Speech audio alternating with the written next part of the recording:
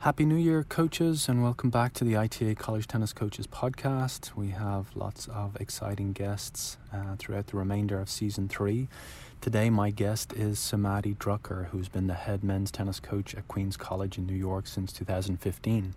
She's already claimed 3 East Coast Conference Coach of the Year honors by winning conference titles and taking her team to the Sweet 16 of the NCAA Division II championships on several occasions. In this podcast, we discuss why Samadhi is an outlier in the world of college tennis and college sports in general, her advice to other women coaches interested in coaching on the men's side, and how she stays involved and committed to many facets of the tennis industry. I hope you enjoy my conversation with Samadhi Drucker. Samadhi Drucker, welcome to the ITA College Tennis Coaches podcast. David, thanks for having me. Yeah, it's a pleasure. So we're going to talk a little bit about your uniqueness within the college tennis world. So a few statistics I'm going to throw at you. So only 21% of college tennis coaches across all 5 divisions are women. At the D2 level, there are approximately 40 coaches coaching both men and women's team as a head coach. But from our records, which may not be 100% accurate, we're talking about ITA members here. There's certain coaches who aren't members, but based on our records, you're the only female head coach of a men's team at Division 2. So even if my statistics are slightly off, you're still in a tiny minority. So why do you believe Queen's College were willing to break the mold and hire a woman to lead their men's team? Sure, David, people ask me this so many times. The AD that's not there anymore actually hired me, and she was a woman. I never had the opportunity to really sit with her and ask her. And I actually emailed her the other day because we're still corresponding. She's actually the vice president of the Denver Broncos now. Oh, wow. So she went up the chain. I think the main thing was the first time the position opened up, I went to her and I'm like, I was the assistant coach of the women's. I went to her and I'm Miss Jude, I'm willing to step up. I think I'm ready. I don't mind it's the men's team because the women's team coach is never going to retire. He's been there like 50 years. And I think I'm ready to step into a leading role. And she said, she doesn't think so. You're not ready. You don't know people. You need to grow more. And that was the best word she ever could tell me. Because I walked out of her office so determined that she's right. I don't know a lot of people. I need to go meet some people. I need to get to learn the game more. I need to get more involved in extracurricular activities, get involved in the teams, different coaches, talk to them, learn from them. And literally a year later, they got another coach, didn't work again.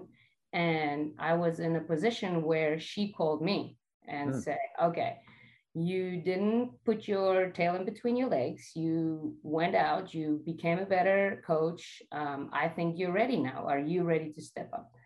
And it wasn't easy. I mean, I was hired, or I took the position in end of October, right before ITAs. I had 3 players eligible, 1 on scholarship, because the coach was just doing nothing over the break. Mm-hmm. And she literally held my hand, not that much as I wanted to, but I could have got a little bit more help. But I literally had 2 months to recruit 7 players. And I basically made my own team. So like I said, it was, I think, just because she said no to me first and helped me grow into this determination of proving her wrong, maybe. Mm-hmm. And then in the next year, we did good and she hired me as the coach. So I'm always thankful for her that she believed in me. I didn't in the beginning, but clearly she saw something and had to kick me down first and then kind of say, okay, you're ready now. So, and I've been there ever since.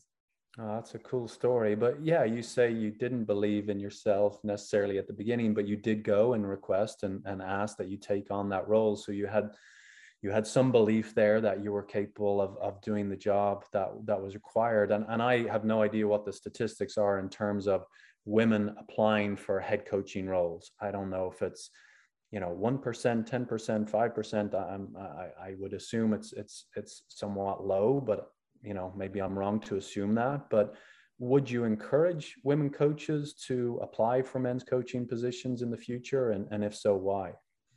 I think you should apply for anything you feel that not even necessary that you're capable of doing, but something that you want to go out and be a better person, or not even being a better person, but you take this position and help other people become better. I think my first intent of going to her and tell her, oh, I'm ready, wasn't really that I didn't believe in myself. I was so passionate about the program and the team, and I saw that they were in trouble. And I was like, if I cannot take my passion and determination to give back to this program, what's going to be enough? And I think at that moment, that's all they want. So you should just go out, and if you see a job, you shouldn't even look men's or women's. I think if you're passionate about whatever you do, you can go out and go and get it.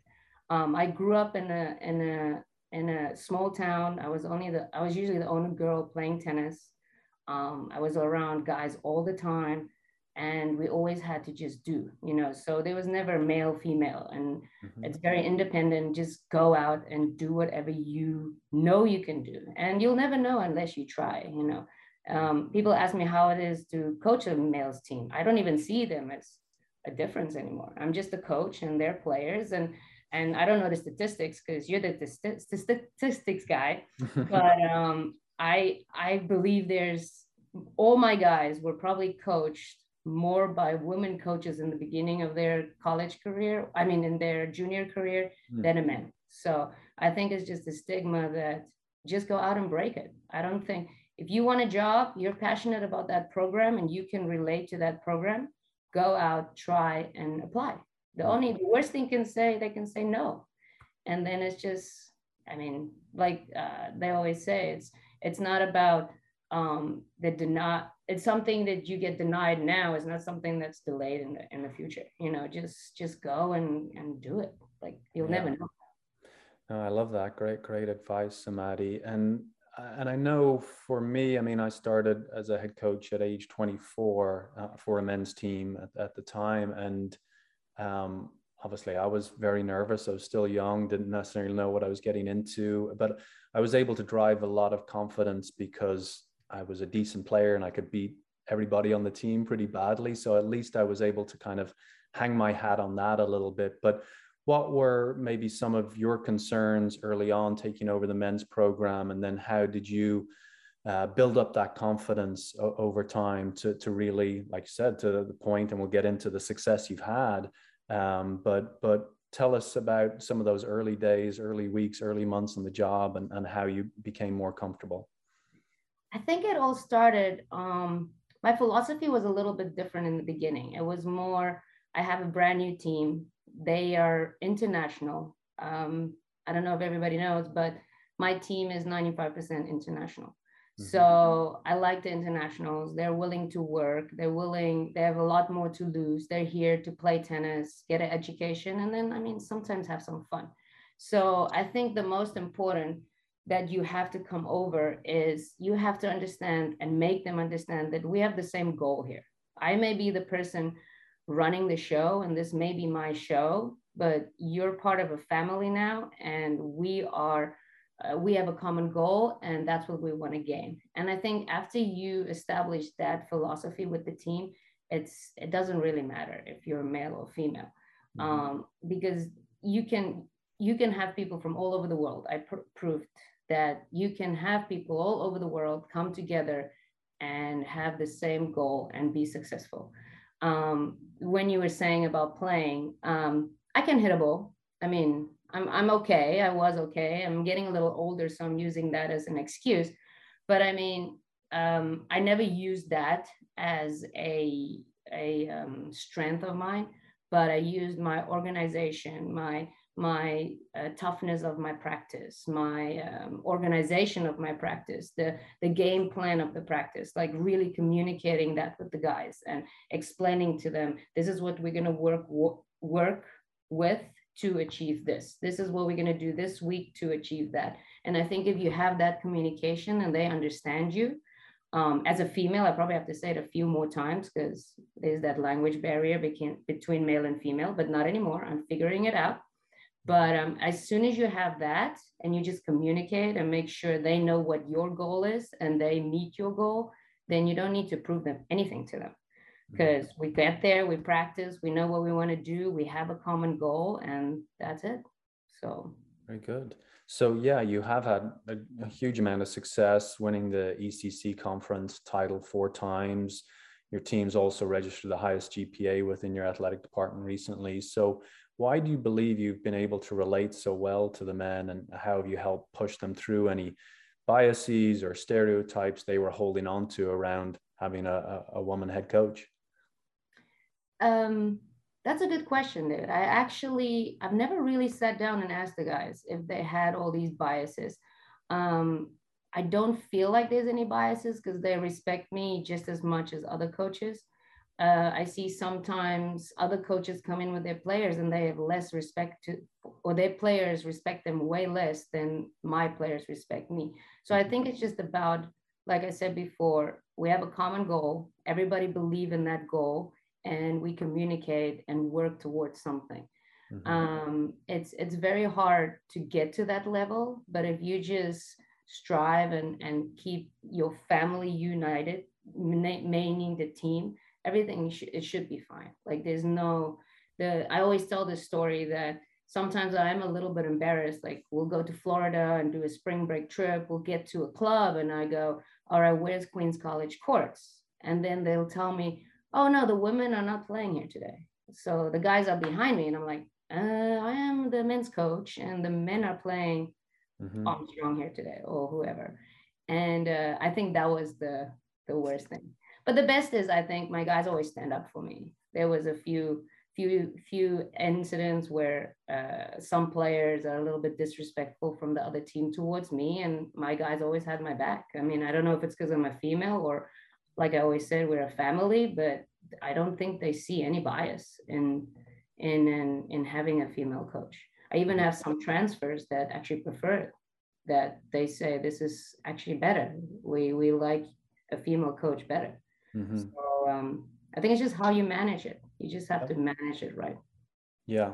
Well, I hope some athletic directors are listening to this and will open up their minds further. And I hope it encourages women to apply for men's coaching roles as well, and not let the stereotypes or the traditions that are out there hold them back. And obviously thrilled to hear about your guys' team having your back, but also disappointed to hear that other teams and players are maybe pointing that out and trying to get in your head or their players' heads about it. That's very disappointing to hear, and I hope that that's stamped out here in the years to come. But you did say I'm the statistics guy, so I'm going to go back to a few more statistics here. So approximately, say, 50% of tennis student athlete population across all 5 divisions is made up of international players. You just talked about, 95% of your team is international, and that's quite common, especially in Division 1, Division 2. But only 5% of our head coaches are international. And so obviously there's many reasons for that. Like you said, some people come for the experience, want to get their education and play tennis, but then go home. But there's also a large population that do want to stay and look for opportunities within the US, like yourself and myself have done. So how have you navigated the various visa requirements, and how would you encourage coaches maybe currently on OPT or doing their master's program as a GA who want to stay in America and who want to pursue a career in college coaching to start building their resume so that they have a strong case when maybe they're looking for a H-1B visa or an O visa, or getting an athletic director to believe in them and be willing to go that extra mile to sponsor their visa and the, associated potential hassle with that? Yeah.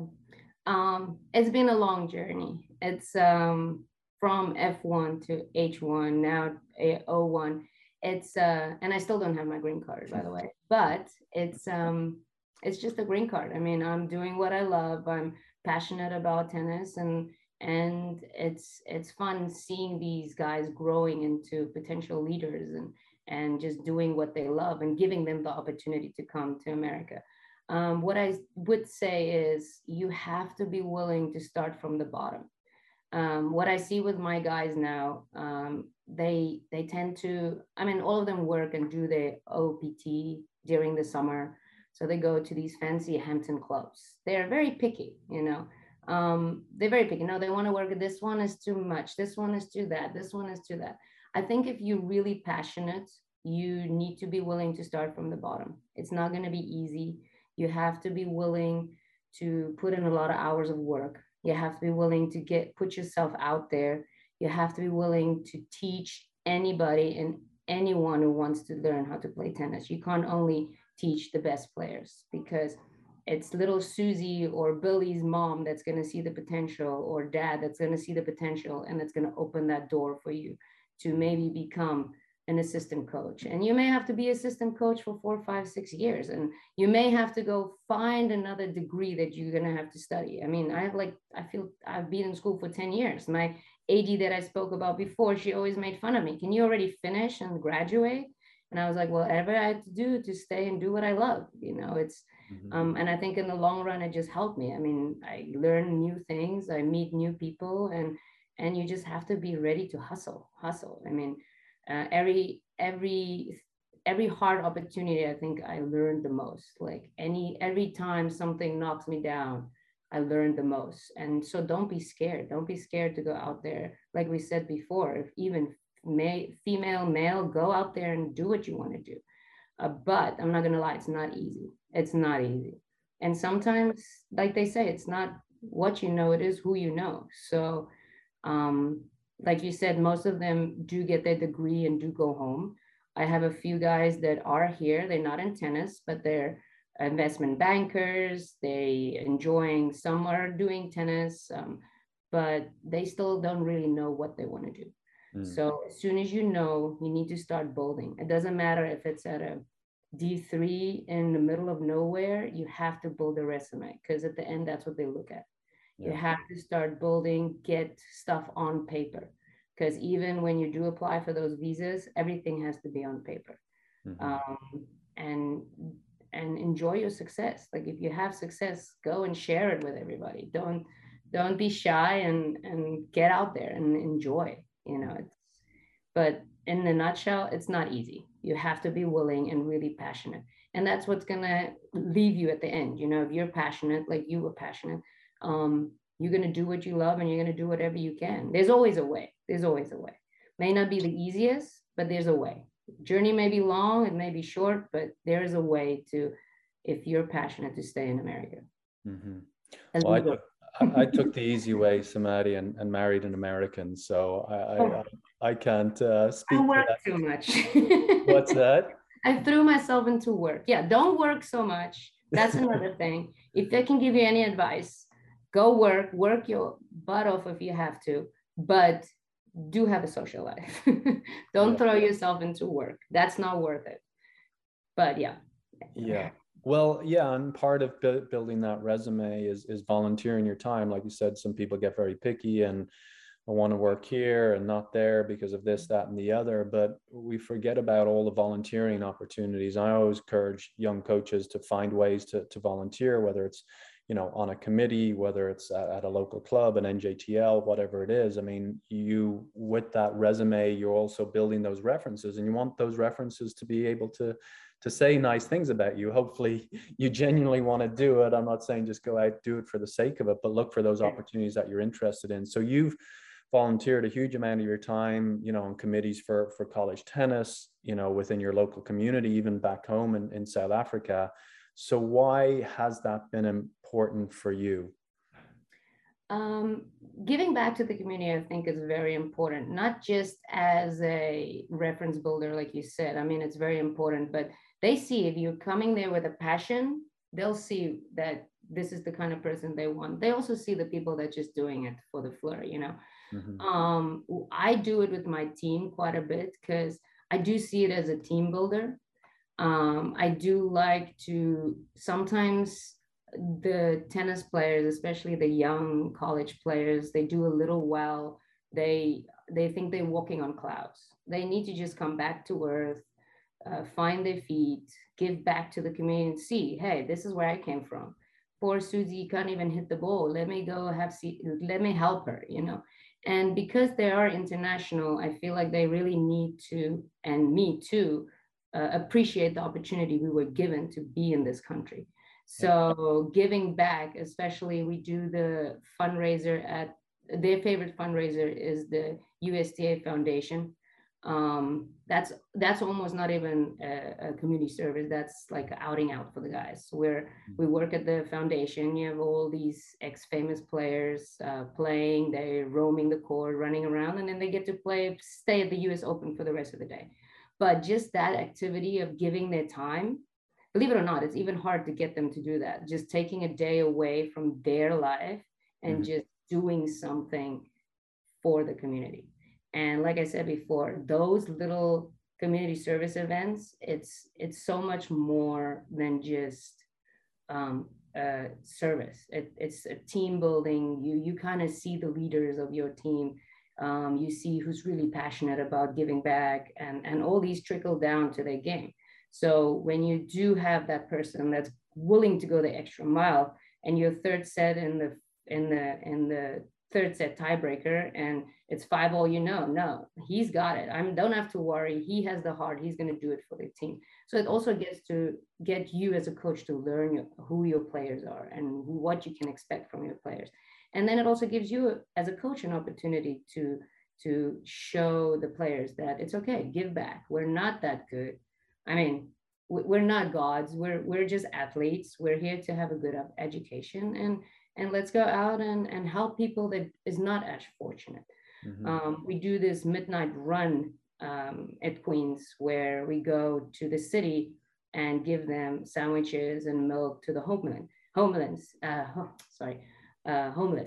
and they tend to love that the most. It's so forgiving. Like there's the twinkle in their eyes. It's like you see this number one player that hasn't lost a match in his life, and he's so competitive and he thinks he's so good, and then you see him as this handing over a paper bag with sandwiches. You see the true colors in them, and then you're like, oh, okay, this is my number one. Okay, he's got some passion. So it just makes them grow as humans, and for me as well. I mean, I love giving back, just in the fact that America gave me so much, and South Africa gave me so much. Wherever I can help to make this road much easier for them than it was for me, I'm in.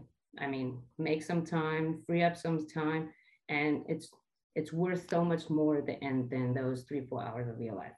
Yeah. So, yeah.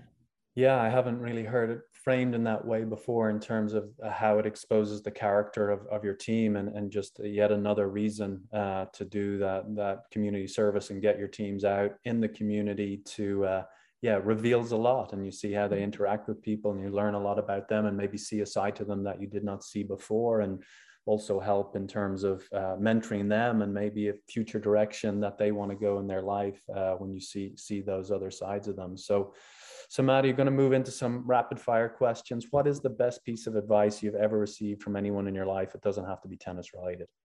Ooh, has to be my mom. She always said, honey, if you want to do something, you do it yourself. So she's always like, you want to do it right, just do it yourself. Okay. Yeah, succinct. I like it.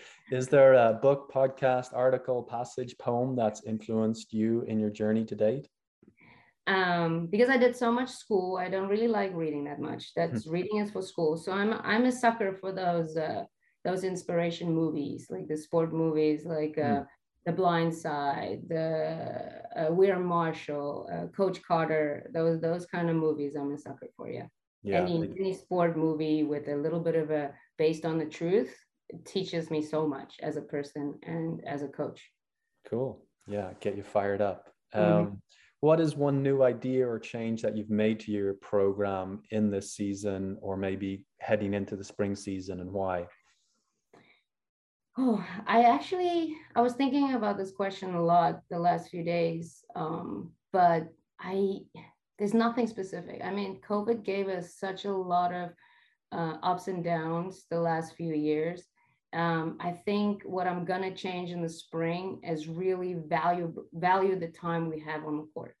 Right before COVID, we were like 6-1. We were going into a very good season. The guys were pumped, and I gave them a day off, and then we came back, and it was just, I don't think we took for granted every hour we spent together and every minute we were on court enjoying it. And then school closed. So we have a beautiful indoor facility. The facility closed. We're split up as a team, and everybody went home. So I think from now on, I think I want to take every second, every minute under accountable hours to spend with the team and make sure we are what we can be in the long run. That's the biggest thing I want to change for the future, because you don't know, 1 minute you're there and the next minute everybody's gone.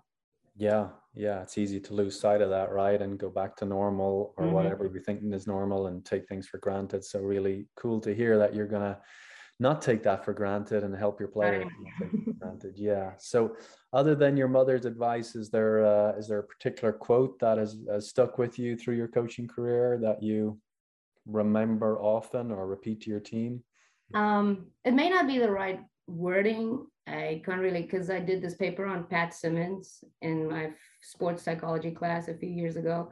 And she used to say, more than winning for us as coaches is to develop our players into the amazing leaders that they can be. It's not the exact words, I'm so bad in quoting, but that's basically the nutshell of the quote. It's, we as coaches need to teach these players and for us ourselves that there's so much more than winning a match or winning a title or a national title. Don't get me wrong, that's something I probably want to do one day, but just seeing these guys graduating with their 4.0s and becoming hedge fund bankers and working in Wall Street, it's so much more. And seeing them become leaders, it's amazing.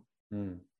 And is there one drill that you do regularly with your team that you believe, whether either they, really enjoy it or you enjoy doing it with them, or, think has a big impact on their development as a player?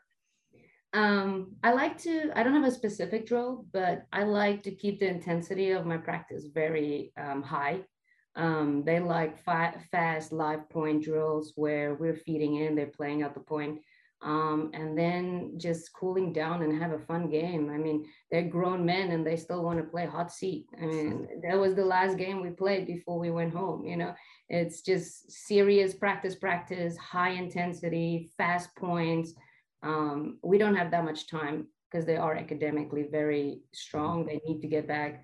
The school helps them a lot with extra curriculum activities, with a study hall and making sure they keep up their grades. But I have my 2 hours a day with them and we have to get everything in there. So high intensity and then end with a little bit of fun, just to let them relax, play some music during that time, and then just send them off with a nice, relaxed, happy aura with them. That I think is the biggest thing. Very good. And I believe, Samadi, you're PTR certified or USPTA certified. Like you said, you've done quite a bit of education as well. But is there any one professional development opportunity you've had in your life that again has stuck with you or helped how you operate as a head college tennis coach? The thing I did actually over the summer right now was, I don't know if you heard, I'm sure you know the PTW, PTRW. It's the Women in Power. So it's this new course that the PTR just started. What I liked with that was they didn't just focus, it's to empower women. I would recommend everybody to go on the PTR website and go look at it out, look at it. What I really liked about that seminar, it was very short. I mean, there's lots more to do, but was really developed me as a person, not just as a coach. You always do this USPTA stuff and it's always on court and all the grips and the low to high and the 1, 2, 3. It's always the same stuff over and over. But this program is more geared to you as a person, how to carry yourself as a person, like more off-court stuff. And then I also did the USPTA, the Tennis Professional Management course at Queens College last year over COVID. It was actually perfect. It was online. And the same thing, it teaches you how to manage yourself, anger, how to, all these things that we don't learn as coaches. It's very important to sometimes take care of yourself off court as well. Not physically, I mean, but mentally, like learn how to communicate with people, learn how to deal with stress, learn how to actually write a resume, learn, all these things.